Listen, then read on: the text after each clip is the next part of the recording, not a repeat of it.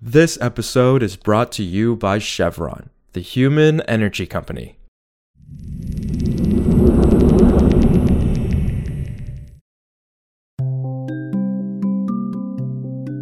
This is Politico Energy. I'm Josh Siegel. The Biden administration released a plan on Tuesday to help the U.S. eliminate carbon emissions from the transportation sector by 2050. The blueprint says the U.S. will spend record levels of financing on that sector specifically, since it's the leading emitter of greenhouse gases warming the planet. The plan was developed by the Departments of Energy, Transportation, and Housing and Urban Development, along with the Environmental Protection Agency. To meet the 2050 goal, the administration plans to use billions of public dollars to expand the use of electric vehicles and low-carbon fuels. So today we check in with Politico's Catherine Morehouse to understand the specific details of this plan and some of the challenges it faces. It's Wednesday, January 11th.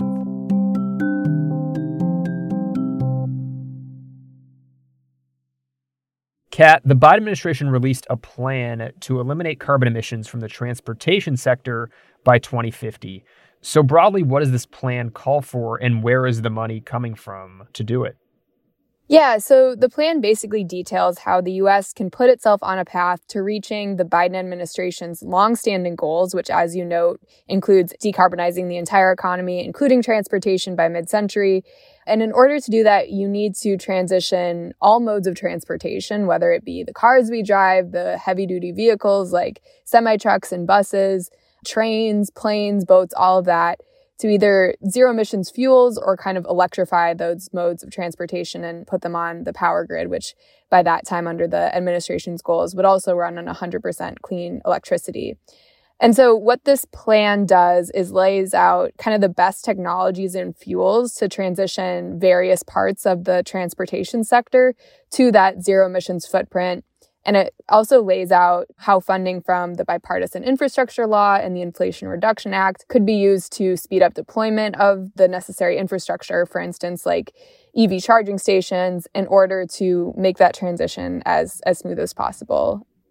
Right. So you mentioned those two big bills from the previous Congress that Democrats passed.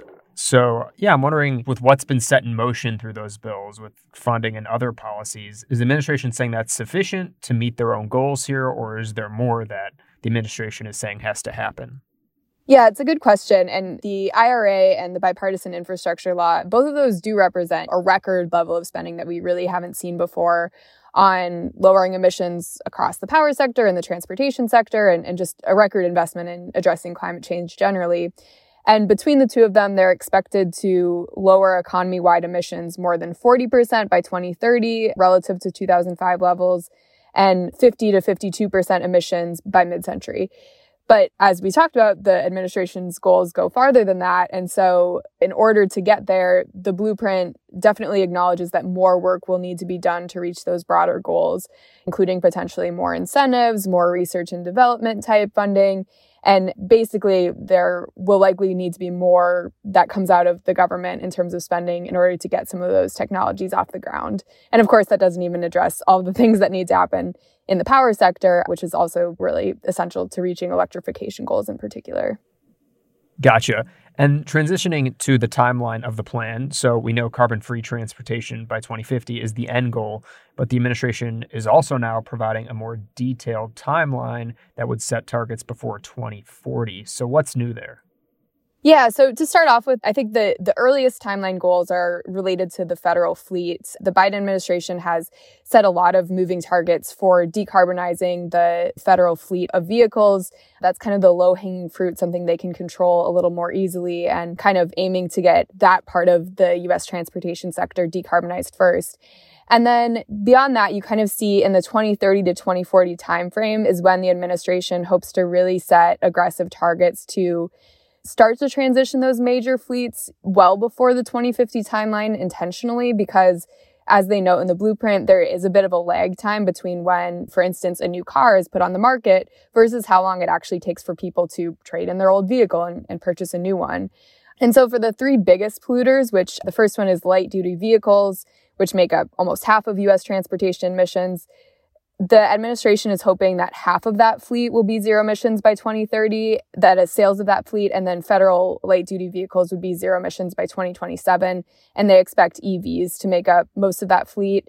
And then for the second largest emitter, which is medium and heavy-duty trucks and buses, the administration is aiming for 30% of new sales to be zero emissions by 2030 and 100% by 2040. And then aviation emissions, which are the third largest emitter, they're aiming for 20% of that transportation to be lower fuels, largely through sustainable liquid fuels such as vegetable oil or biofuels. And that's by 2030 and then net zero by 2050. Gotcha. And did the White House highlight any of the barriers of the plan and reaching their targets and how they plan to address those?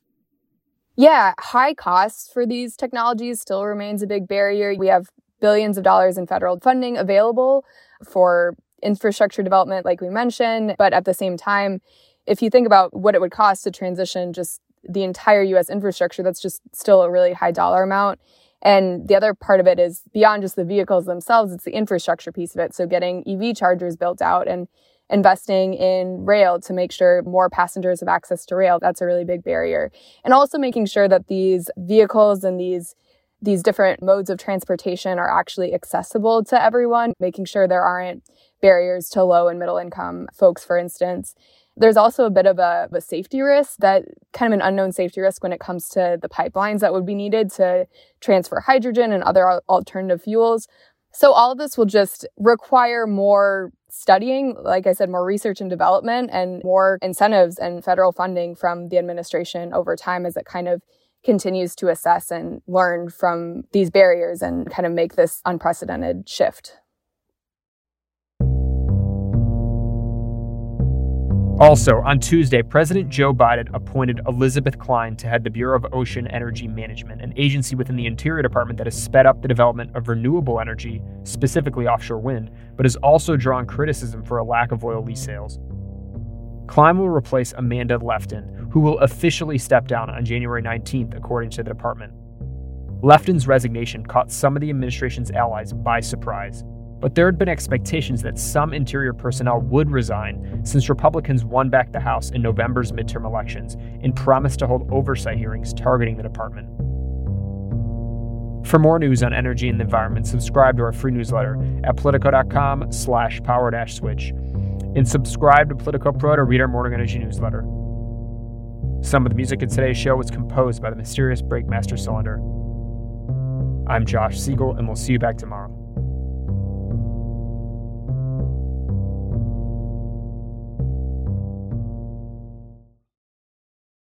This episode is brought to you by Chevron, the human energy company. Did you know that Chevron is working with partners in California to convert the methane from cow waste into renewable natural gas that one day can help fuel trucks across the nation? Find out more at chevron.com/RNG.